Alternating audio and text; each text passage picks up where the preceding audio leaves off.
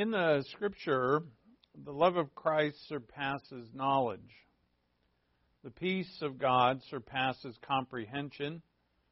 The glory of the new covenant surpasses the glory of the old, in reference to the Mosaic law.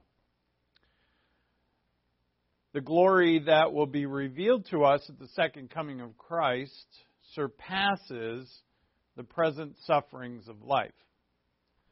And so in 4 instances, we see the word surpass. And we find out, if we think about it, that there's a lot of comparisons in the Bible. A lot. God tells us, you can have this or you can have something better. Oftentimes, God references us settling for things that are not His. In other words, they're available, like the tree of the knowledge of good and evil, or any other low-hanging fruit that we could grab hold of that is not of God, and we settle for it. And then God compares it to that with which we could, or for which we could reach ahead for. And if we reach ahead, God has not set us all one against another in terms of like a competition or a race. Even though Paul does reference a race, it's not a race against others. It's really a competition with what is available that is to us that is either sinful or not of God, compared to what we can truly reach ahead for. And how we reach, God shows us.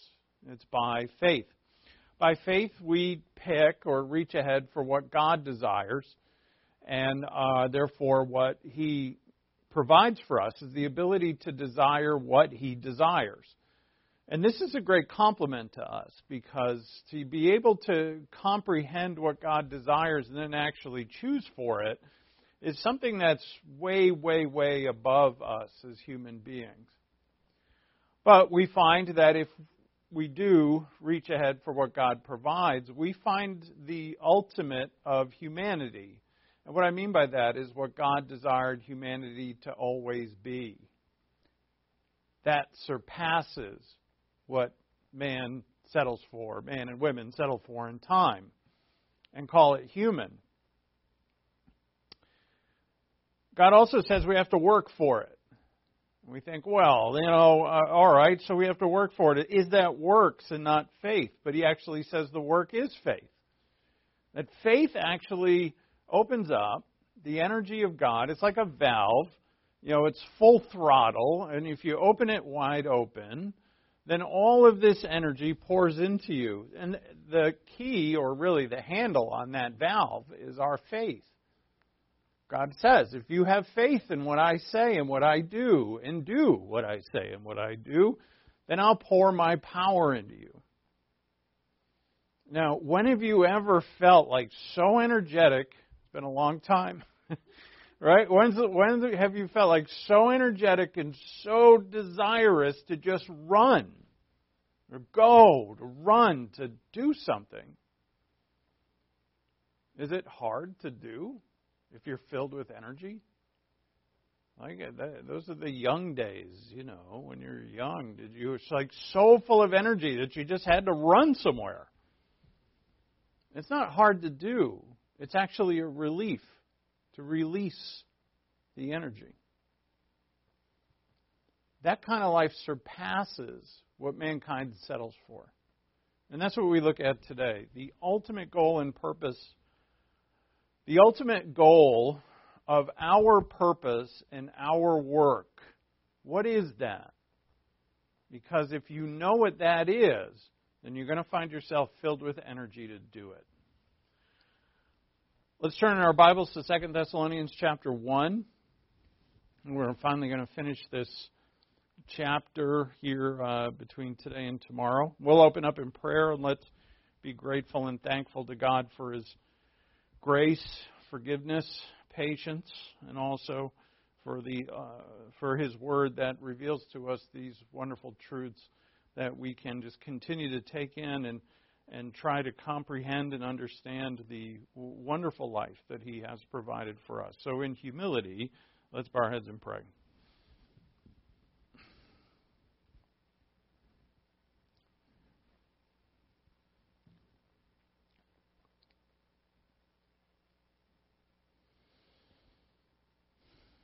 Our Father in heaven, thank you for your word, and thank you that you alone are the means by which we thrive, the means by which we can see and hear and do. There's a reason why we do and can do what you've supplied for us, and that is our Lord and Savior Jesus Christ in His finished work on the cross. It is through Him and Him alone that we can know you and see you and know that and see you in our hearts is what I mean, and that we know that our future is with you and that it is certain. And so, Father, this future is to affect us now. The future that we can barely see but know is full of glory is to affect our lives now. And so we ask, Father, through your Spirit, that our lives would be that affected so that we may continue to choose you over the temptations that pull us to choose other things. And we ask this in Christ's name. Amen. So the issue that we confront today is really purpose. And Paul finishes this opening chapter with that purpose. We've seen in this chapter that Paul is thankful for the Thessalonians. He commends them greatly. He says this of no one else, that he boasts about them. And how in the first letter he told them to increase in faith and to increase in works and increase in love, and that they did. And so in the second letter he says, you have done so. You have increased in faith and increased in love. And he recognizes and acknowledges that they did this in the midst of great amount of persecution.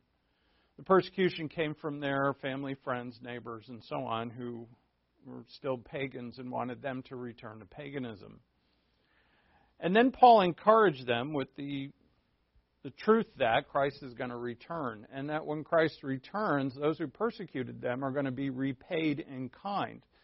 And that, therefore, while they were doing wonderful at loving their enemies, this is basically what they were doing, is that they're also leaving, and they had to leave, the judgment of them, because we're always tempted to revenge, to, even in our minds, and this is true, if we think it in our minds, we're just dreaming about the revenge that our enemies are going to get. It's the same as if we're doing it. And Christ made this clear. He didn't say it concerning revenge, but He said it concerning love and marriage. And in the Sermon on the Mount, He said, if you think it, you did it. If you lust after that woman to commit adultery, you've committed adultery. If you hate your neighbor, then you don't have love, even if you didn't do anything personally against them or verbally. And so it's the same for us. And the reason why God does this for us, and you know, the reason why, there's a reason why He tells us that Christ is coming back to judge the unbeliever, to judge those who persecute, to judge those who have disobeyed the gospel, is so that we'll be like God. You know, this is not about us doing things that God wants us to do. And it is about that to a certain extent. But there's a higher purpose to it. And that's what Paul finishes with. And thank God he does. You know, so if we ended where we, say the letter ended there and then the whole thought ended at, say, verse 10, we would think that, well, actually somewhere around verse 9, but we would think, God just wanted to show off in a way and have humans who couldn't do good things, now they can do good things. And say, look at them. Look at how good they are. And that was the whole purpose to it all, was that God had good things to do, and maybe He didn't want to do them Himself, so He created us to do them. So what He wanted was a bunch of good little servants running around. But there's a much, much higher reality to this and purpose to this. And that's what Paul brings out here. While the second coming of Christ is going to bring judgment upon some and relief to us, as we see in verse 10, that we are going to be that Jesus is going to be glorified in us, and in us we are going to marvel at Him. When? When He comes. So there's a word glory here in verse 10. And so we have it also in verse 12. So that. And so in verse 12 is the conclusion to the thought. So that the name of our Lord Jesus will be glorified in you. And not just that, you and Him. Glorified together. Not us glorified alone. That would be God, making a project out of just humans and saying, look how great I made them, and they glorified them. So there's no image in the Bible of mankind glorified. Alone. Just us. A whole bunch of really pretty, shiny people on a hill that God says, look, these are my children. Aren't they cute? Aren't they wonderful? Aren't they pretty? Those are mine. It's like parents who have good, smart, attractive children. Be like, look, that's my kid out there. That's my kid scoring goals. That's my kid, doing great in school. And does God want to glorify humanity? Not necessarily. But what he says here is that we're glorified in Christ. So the ultimate, what's highlighted here is not the glorification of mankind, but the glorification of one man, and us with him. Again in verse 12, so that the name of our Lord Jesus will be glorified in you and you in Him, according to the grace of our God and the Lord Jesus Christ. And of course, this is by grace. But with this, what I ran to the end here, but it's really in verse 11 that Paul writes out, not a prayer, but he tells them what he prays about. In verse 11, he says, to this end also, we, meaning him and Timothy and Silas, we pray for you always.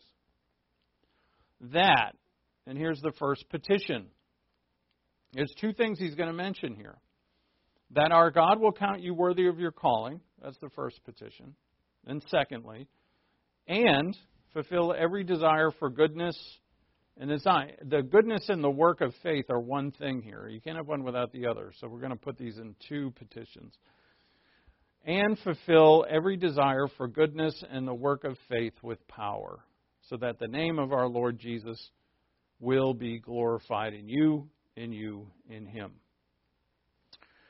So, in the context of the returning Lord, which is this whole chapter is, Paul prays that the future, and their certain future, which is our certain future, would impact the present reality of our hearts.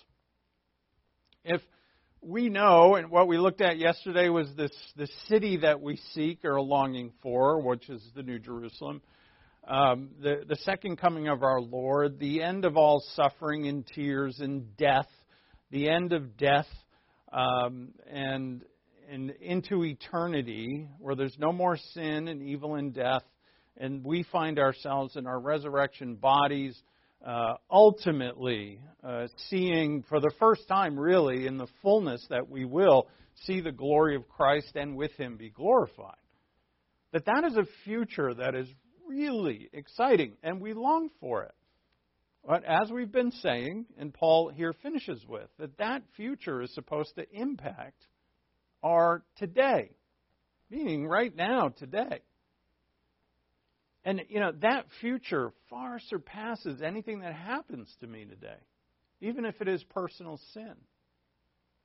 If I committed a sin today, if I failed in an area, say you failed in an area that you were sure that you had already overcome, those are hard. They're hard to swallow. And, or someone failed you or whatever, whatever the situation was, it was a hard day or a hard situation. The reality of the future is supposed to, as I started with, surpass that. There's a glory that surpasses present sufferings. So Paul tells them that he actually prays for this. That he prays that the future would have its proper impact on the present. And therefore, because Christians get all excited. Some of them do. I don't as much, but they get excited about eschatology. And eschatology is the study of the last days. Oh, when Christ's going to return? When's the rapture? And all of that, what's going to happen? Deciphering or trying to decipher the images in the book of Revelation and so on. And and you can do all that, and that's fine. If you have time to do it.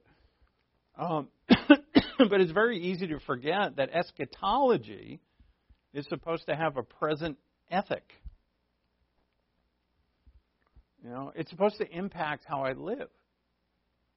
So I could be an expert at eschatology and, not love others, not do good, not have faith that expresses itself in works, not truly have a desire for God's purposes now. My head is so into like Antichrist and Beast and 666 and all that in the book of Revelation or in Daniel or in other things in the prophets. And I'm not even concerned about my purposes for today. And Christians find themselves doing that. And they miss it, therefore. They miss the whole purpose. The purpose of eschatology is to affect us now.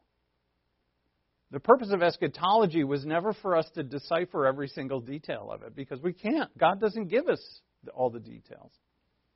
There's so much that He doesn't fill in. Now, the images that He uses, they could be many things. And yet, we can forget that it's not us figuring out every single detail about what is to come, but it is what we are revealed about what is to come is to have its impact on us now in terms of purpose and faith. And then if you get that, if there's things about eschatology you still haven't figured out yet, it doesn't really, you say, I got time, and you do. You have time to figure them out. Maybe you do. I don't know. I'm still trying to figure out some of them. And not that, I'm the one who has spent a whole great deal of time trying to. But, I have spent quite a number of hours trying to discern or decipher things about the future. And, my head hurts even thinking about it now. So, anyway, what he prays is that our God, here's the first one, our God would count you worthy. Now, this translation can be a little tricky because counting worthy seems to say in English that I'm meriting being worthy. In other words, I'm the one doing the works. I'm a good Christian, and hopefully you are. And, I'm doing the work faithfully, and I'm living the Christian life. And because of my work and my merit, God counts me worthy. But that's not what the word means. It actually never means that unless the only time, and this word is used for the Lord Jesus Christ several times, worthy. And when it says Christ is worthy, it does speak about His person. But God never says you're worthy because you're awesome. God here is, and this is what the first petition is, the first petition is that we would live worthy of our call, not become worthy people. We can't become worthy people. God came to save the sinner. There's nobody worthy, and He made that clear. No one is worthy. God says things like, all have gone astray like sheep. God says things, and all, meaning all of us, there is no one who does good, not even one. God called every believer by grace, through faith, not of works, lest anyone should boast. Ephesians 2:8-9. So it is by grace that you have been saved, and you've always been unworthy, and we're still unworthy, but we can live worthy of our calling. And there's only one way we're going to do that. But that's the first thing that Paul prays for. All right? In light of the future coming of Christ, in light of the future New Jerusalem, in light of the future new heaven and earth, and also even the millennial reign of Christ when He comes again and judges all and establishes His government on earth in fulfillment of all the covenants to Israel, that we are to live in a manner worthy of what we've been called to. So to do that, by grace, through faith, must always be humbly. Humility is a definite foundation of this because of our call. Notice it's live worthy. Let's read it New American Standard. That God will count you worthy of your calling. And calling there means election, and election means, well, we've been called to be holy and blameless, but we're called by grace. By grace through faith. And being by grace through faith, there's no way that even if we do live up to the worthiness of our calling, that we walk in the manner worthy of it, that we could ever take any credit for it because we didn't call ourselves, we didn't elect ourselves, and there was no merit in us that warranted that election. We're elected because we believed in Christ. We're elected before the foundation of the world because we had faith. There's a theological conundrum there that, I don't normally touch that. We've talked about it plenty of times. But the truth is that in time I had faith, which is faith in Christ, not in me. It's not a merited faith. It's a faith that is, I'm unworthy and there's only one Savior and I put my life in His hands and really His work on the cross. And so, when am I ever worthy in and of myself? And the answer is never. And that's it. It's foundational, but it's super important to remember because Christians, once they start really getting some momentum in the Christian life and start doing good things, and they can see it in themselves, almost looking into the mirror of their souls and saying, wow, I'm actually living in a divine, loving manner. And then the very next thought could be, wow, I'm really awesome at this. And then you're doomed. You're not eternally doomed, but you're on your way to not being that Christian anymore. Right? We start thinking, hey, maybe I'm good at it. Maybe the other people in the world don't get it because there's something special about me. They've just rejected it for whatever reason. That's between them and God. Or is there something about you that caused you to believe the gospel? Like there's something special about you? You're a little bit smarter, you're a little bit more humble, you're a little bit more of a sinner, right? And none of those things are true because everybody's a sinner. We don't know why some believe and some don't. But what we do know is not one of us is worthy of it. And so humility, one of the many virtues that are about this life, is foundational. There are other things, too, that really comprise the new city. We saw those yesterday, the things of excellence that we're supposed to set our minds upon. Now, worthy is a word it's axios in Greek, and its root meaning is weight, not W-A-I-T, W-E-I-G-H-T, meaning a weight that like you'd put on a scale to see how heavy something is, and that naturally turned to become the word for value. So axios means value, which evolved into worthiness. The word is used concerning Christ as a person, and that makes perfect sense. But why us? What value do we have? Worthy means value. If Christ is worthy, that makes sense. He has ultimate value. But what about us? If on our own we could do something worthy of the election of God, think about it. If one person could do one thing, and I even mean one thing worthy of election of God, of the election from God, that would be something. That person on their own would be like a god. In all mythologies, there are demigods. And demigods are like semi-gods, really. They're kind of human and godlike. The gods sometimes procreate with humans and they make these things. I guess they could call them things. They're not real people. But Achilles, like the famous Achilles who defeated Hector and has the Achilles heel and all of that, he's one of those. He's the son of a sea nymph or something. well, whatever. But I use mythology because mythologies are written by mankind in ways that make sense to man. But really, they're wonderful stories because they're written by people who, they want to attain to in their stories the good. Right? And I do mean good in terms of what's used here in our passage is goodness. They want that. They just don't know how to get it. So they write these wonderful stories. And the reason why I bring that up is because a demigod or somebody like Achilles, he's almost so good on the battlefield, he could fight a god. Are there people that can really almost touch the gods, if you're Greek, could climb Olympus, and be with them? In some of the stories, humans are made into gods. They have to drink a certain nectar or something. And is that possible for us?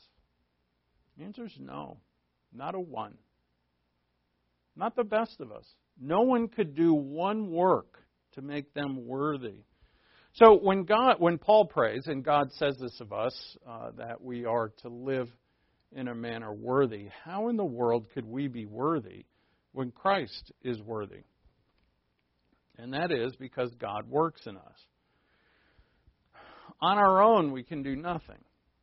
Look, even as regenerated, made brand new creatures in Christ, on our own, we can do nothing divine. Nothing. If I'm a new creature in Christ, I can say, God, thanks for making me so new. I'm new. And take a seat, God, and watch me work. I don't need you. I'm going to impress you now. And that's not going to work. It's not ever going to work. On your own, as a believer, you cannot do the works of God.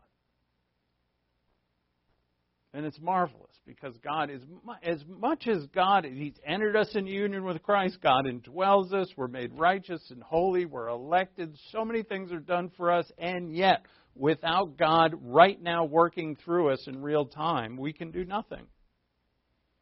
Jesus said it, without me you can do nothing.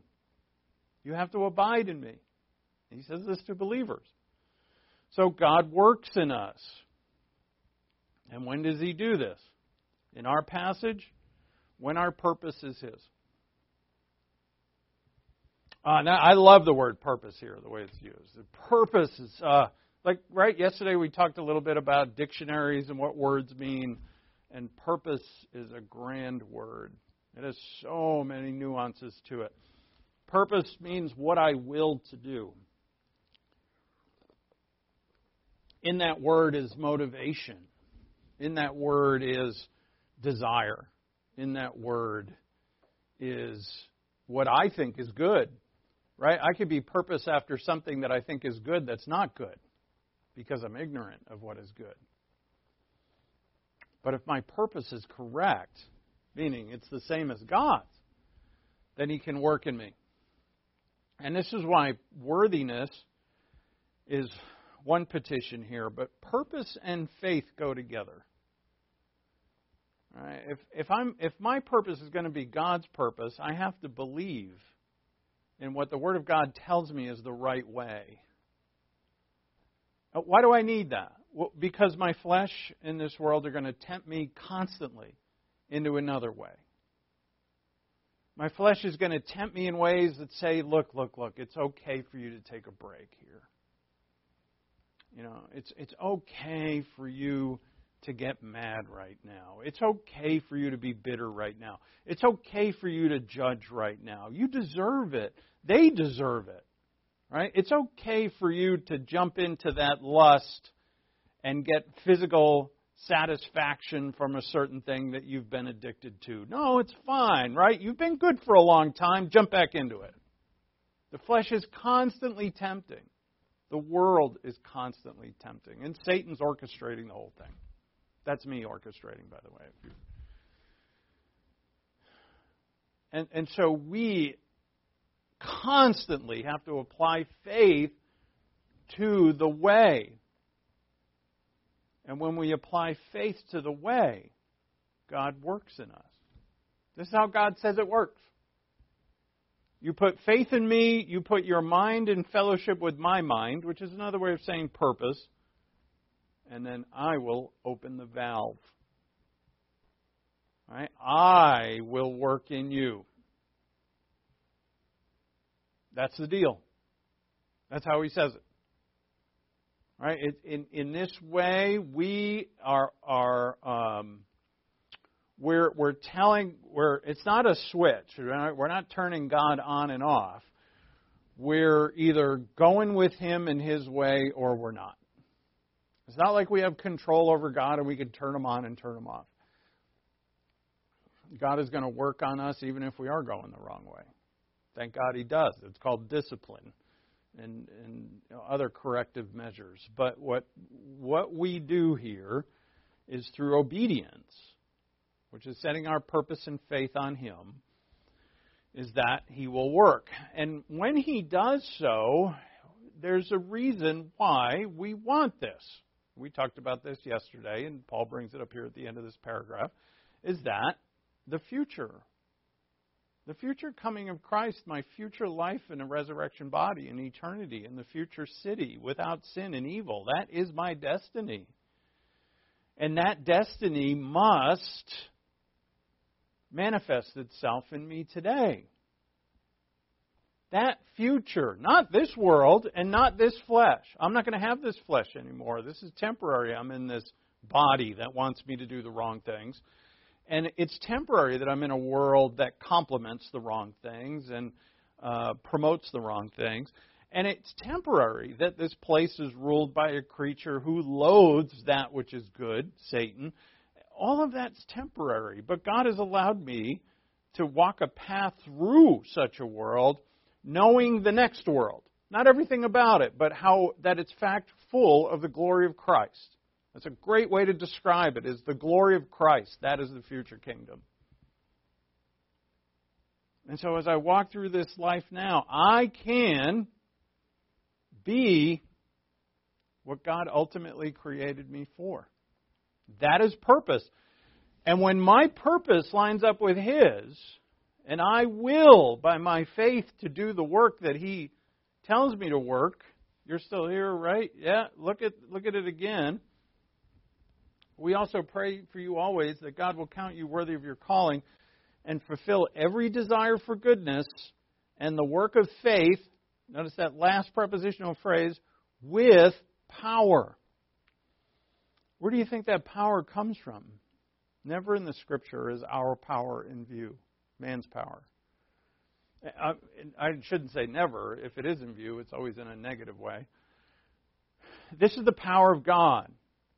My faith work. Notice it's not just I believe and I sit around doing nothing. No, this is faith that works, just like James. James chapter 2, I think it's verse 14, isn't it? Faith without works is dead. That this exact same thing here, this is a faith that works. It does. It does what faith God wills to do. So we have a desire for goodness, that's the purpose of God, and a faith that does work. And when those things are together, the power of God flows through. And this is what God promised. Go to Philippians chapter 2. Philippians 2:13.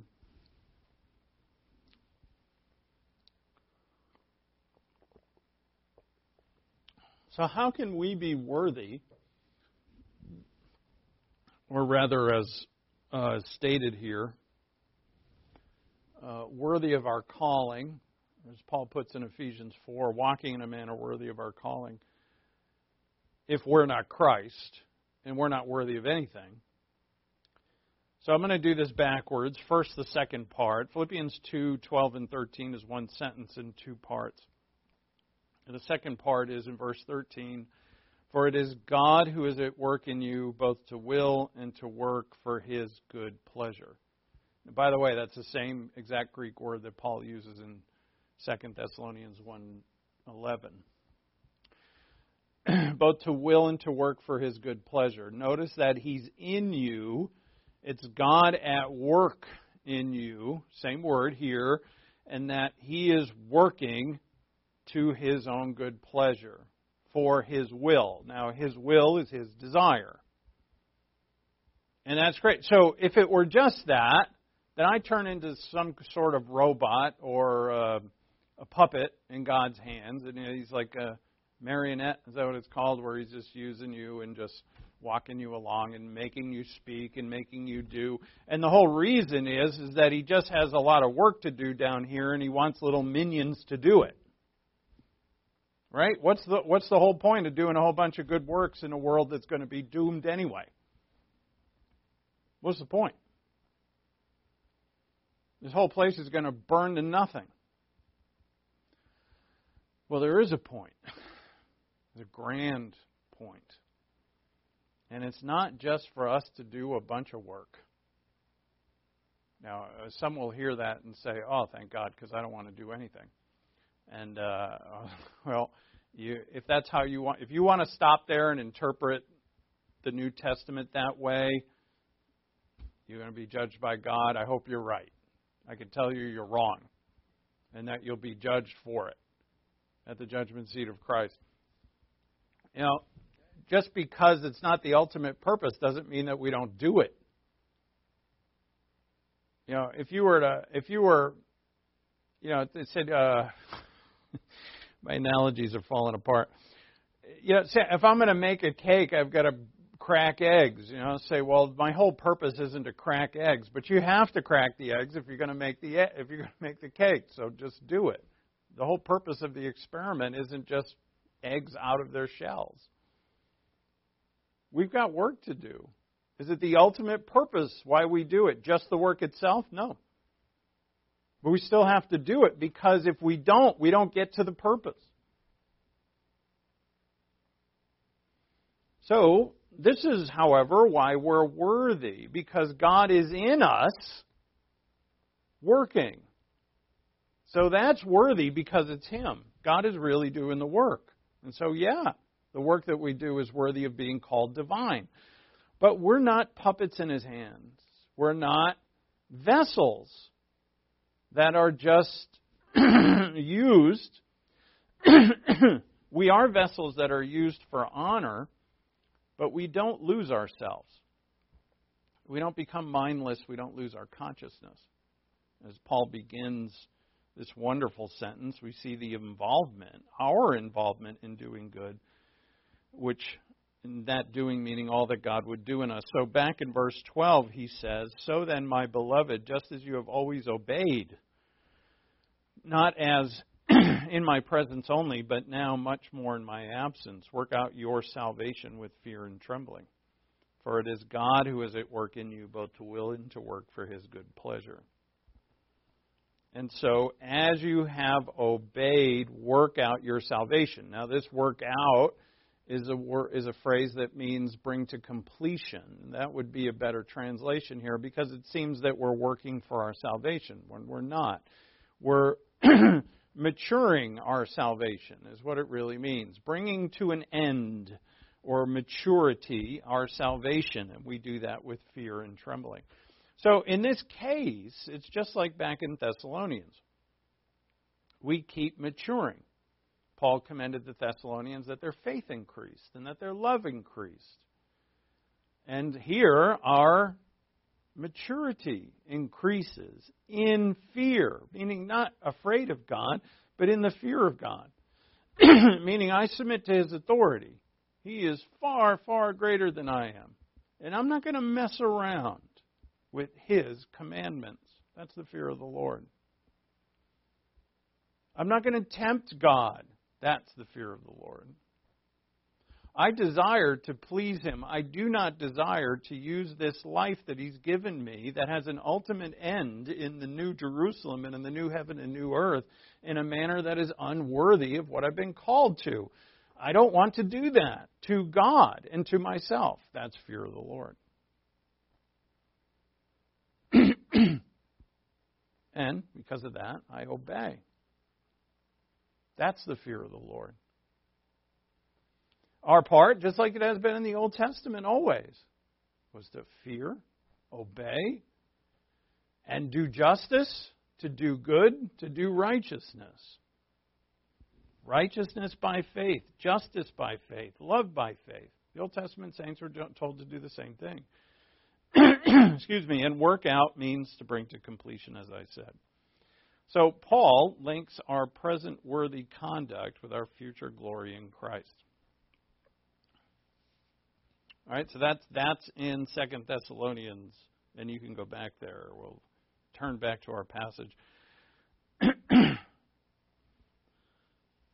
So this is a worthiness, right, of our conduct, which has in it his first petition, to walk in a manner worthy, or to be worthy, and to live worthy of what we've been called to. This is in light, again, of the future glorification of Christ at His second coming and our being revealed with Him in glory. So this glory is God's glory, Christ's glory in us, and that is why we can live worthy. We live worthy. We never actually became people who merit God's blessings, and therefore on our own we're worthy. Paul's second petition has two parts. And fulfill every desire for goodness and the work of faith with power. So there are two thoughts here. The first one is to desire goodness. And that, of course, would be goodness as defined by God, not by man. And the second part is the work of faith. And the power that comes with it comes from God. So it's a faith that works. So we have a desire for goodness and a faith that works. A faith that does. A faith that lives. And these two, it would be a second petition because you can't separate them. If I have a desire for goodness, I certainly have a faith to do what goodness calls for. And say I have a desire for goodness, I just never do it. I really want to be good, but it just sounds so hard. I'm not going to do it. That is not what we're after here. That's can you imagine God, I purpose to save mankind, I'm just not going to do it. I'm going to let them all burn in the lake of fire forever. That is not a purpose that is worthy of being called a purpose. So the same for us. If you have a purpose for goodness, and that's God's goodness, and goodness is a broad term, right? What's good? There's a lot of good things. Think about all the good things that God has done all throughout the history and writings of the Bible. It's endless. So there is a purpose or desire for goodness. This desire is a word, the Greek word, eudokia, and it means well-pleasing. It means to desire good. So we actually, and then a genitive of a word goodness. It's an adjective. And so we have a good desire for goodness, literally. And it doesn't work in English. It's translated fine. Desire for goodness is fine. But it misses this, in the Greek there's a doubling of the word good. Both these words start with EU, and this prefix in Greek means good. And these are the goodness is emphasized here. A good desire for goodness. So the purpose for good in the Scripture is almost always in reference to God. It's hardly ever in reference to us. And so that's why some commentators think, well, this is God's desire for goodness. Okay, it may be. It may be that's what Paul wants. Or is it our desire for goodness? Which is more, I lean more towards that. But it doesn't matter. Because if it's God's desire for goodness, and we don't desire it, then what's the point? We're to live worthy. And how could we live worthy of what we've been called to if we don't desire the good that we've been called to? So whether it's God's goodness in light here or that Paul is emphasizing or ours doesn't really matter. God's desire for goodness in us would not be fulfilled if we did not desire it, and especially desire it more than we desire sin.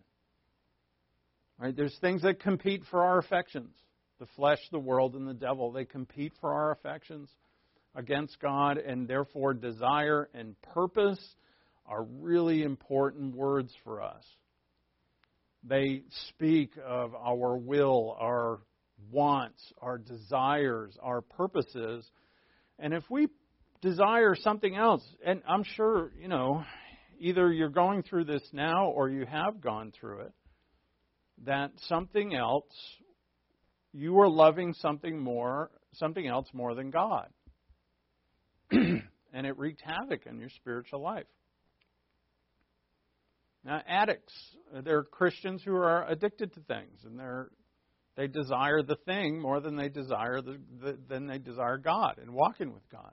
And that becomes a huge problem in the spiritual life.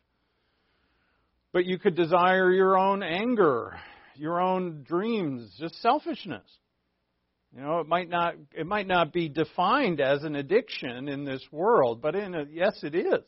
It is certainly an addiction. It's an addiction to a certain sin in a certain category. And we must not allow that to supersede our desire for God and His will. So we have a purpose for good. Now, what certainly goes with us all the time is faith. God doesn't need faith. God is the reality, but we need faith. And so that second part always goes with us. So Paul's wording when it comes to faith is the work of faith, meaning the faith of the new life. Faith in the new life manifests itself in work. This is not the faith for salvation. We already have that. This is faith in the life that God has given us. So it's faith in this way of life, the new and living way, and the deeds that manifest from it. Again, I quote James, faith without works is dead. That's exactly what's here as well, a faith that works. When we have a faith that works and a desire that matches up with God's desire, then God pours His power into us. That's when we get back to Philippians 2, where He says, it is God who is at work in you, both to will and to work His good pleasure, when you obey. All right, so now back in 2 Thessalonians 1, look at verse 11 again. To this end also, we pray for you always, that our God would count you worthy of your calling and fulfill every desire for goodness and the work of faith with power.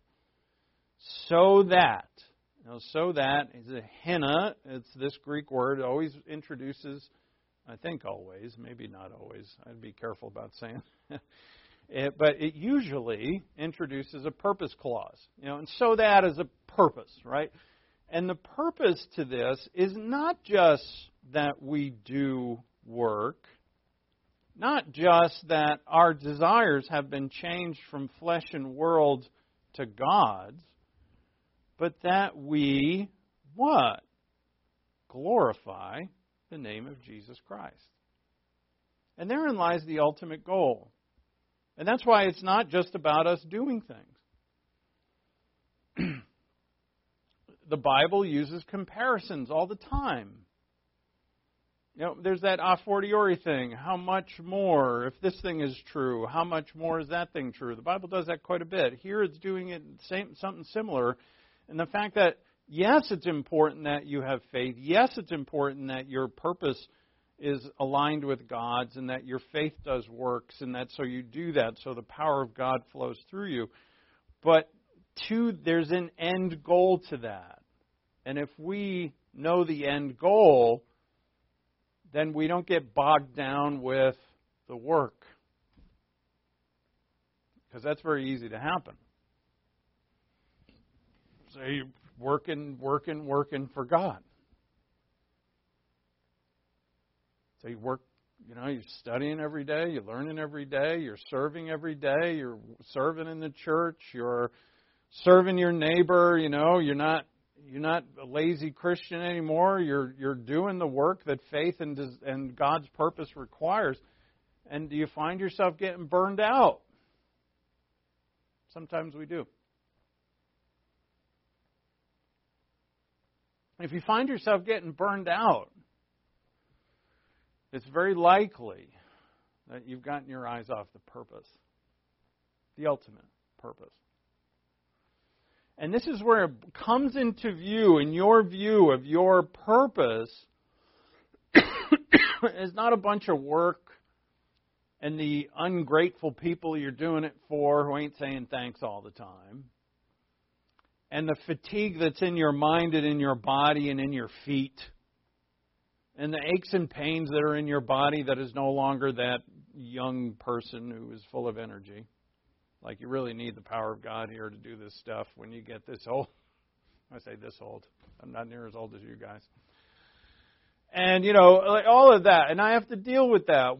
And so I need the power of the Spirit. True, the power of the Spirit.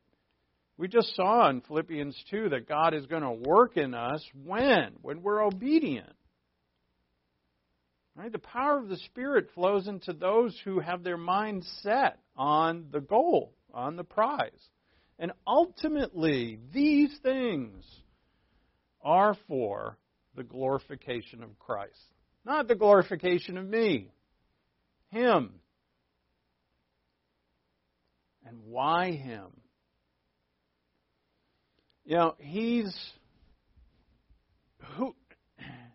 Where do we find Christ first in the Scripture?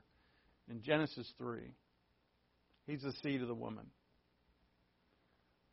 Actually, we see Him walking in the garden in the cool of the day, so we see Him right after mankind is created. But where do we see Him last in the Scripture? In the very last chapter of the Bible, in Revelation 22, He says, I'm coming quickly. He says it 3 times in that chapter. Yes, I'm coming quickly. I'm the seed of the woman who's going to defeat, bruise him on the head, the serpent. I'm going to save mankind. I'm the seed of the woman who is the Savior, the Messiah. I am the one true King of all humanity. Right? The whole purpose of this is humanity. Not angels. Angels are servants, always will be. For humanity. The whole thing was done for humanity. And who is the Savior of humanity is Jesus Christ, the truly human. And He's there in the beginning, and He's there at the end. And He says it in the opening chapter of Revelation, I'm the Alpha and Omega. I'm there in the beginning, I'm there in the end. I am the King, the Savior, the Messiah, the Lord, the High Priest, the cornerstone, the husband of humanity. Saved humanity. And those who reject me are going to be cast from my face forever. That's in verse 9, 2 Thessalonians 1:9. Cast from my face and from the power of my glory. But for those who have obeyed the gospel, which is us who have believed, a future glory in Him. He is glorified in you, and you in Him. In verse 12. And that's why, of all things in human history, and really into eternity, because eternity is going to be filled with humanity. God, humanity, and angels. Angels are servants. But we reign with Christ. We're the bride of Christ. Same's true of Israel. Israel is the bride of God. This is stated. And there'll be one kingdom of men and women, of mankind, for of all eternity, in a city that is made of virtue, of love, of God, that is illumined, lit up. There's no sun anymore. It is illumined, by Jesus Christ. And that's why He, and He alone, is to be glorified. The ultimate goal for living worthy, that should be 4, for living worthy is not the works themselves, but the glory of Christ. And if if it happens right now when you hear that doesn't jazz you as much as you think it should, just give it time, because it will. It will. As you come to know Christ more, and you will love Him more, and you will find yourself only desiring His promotion, His glory, His excellency, and not your own. If you were hoping that maybe there was, some of you being glorified, and there is some of you being glorified here, but it's not alone, it's in Him. When He's glorified, we're glorified in Him. As you come to know Him more, this will become more and more important to you. And the more that happens, the more you're going to be free. But when will you and I, when will we be ultimately free? Because we're never going to reach a place in this side of eternity where we're going to be continually selfless. Like, there's no danger of us being selfish anymore. There's no danger of us falling back into pride. There's no danger, like, we're sinners and we're going to sin. It's when that occurs, when Jesus returns and we return with Him, that is going to be when we truly become free. When His glory shines in us the way that it's supposed to, that's when we'll be ultimately free. And that's when we'll be ultimately human. What does it mean to be human? And that's a great question. A lot of people in this world would answer that in ways that God would not. There's one true human, is Jesus Christ. And when we're ultimately like Him, we will find our true humanity. And so I close with this is a quote from John Stott. When Jesus is glorified in you, you're glorified with Him. He writes, "It is a breathtaking concept that even now, before the end, this double glorification can take place, though only according to grace." Double glorification, what he means there is a glorification of Christ and the glorification of you with Him. Not alone, but with Him. And that means that even now, that future state, when we're glorified with Him, we can experience now in time. To the level that we will then? No. So, in essence, if then, in the eternity, is when we'll truly be human, right now, we're kind of poor excuses for humans. And any one of us who have grown up in any way in the spiritual life would agree with that statement. Am I truly as human as God would want me to be? Not in the way that the world says. The world says, hey, I'm human. Right? What does that mean? It has always meant I make mistakes.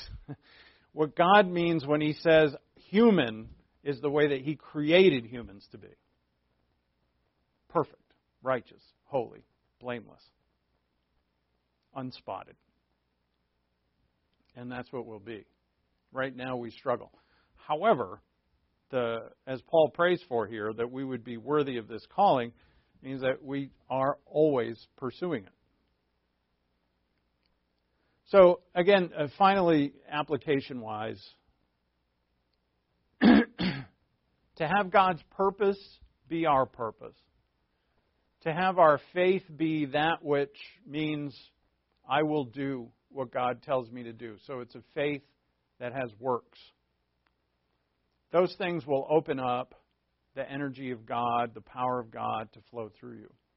And you will do it. And there's an ultimate purpose to that. And the ultimate purpose is to glorify Christ, not to glorify ourselves. All right, let's pray. Thank you, Father, for your word. Thank you for the glory of Christ within us. Thank you that through Him and Him alone you have made us to be your children with the power to live this spiritual life that you've given us. May we, Father, comprehend and live that life to the fullest and to not settle for anything less. And we ask this in Christ's name. Amen.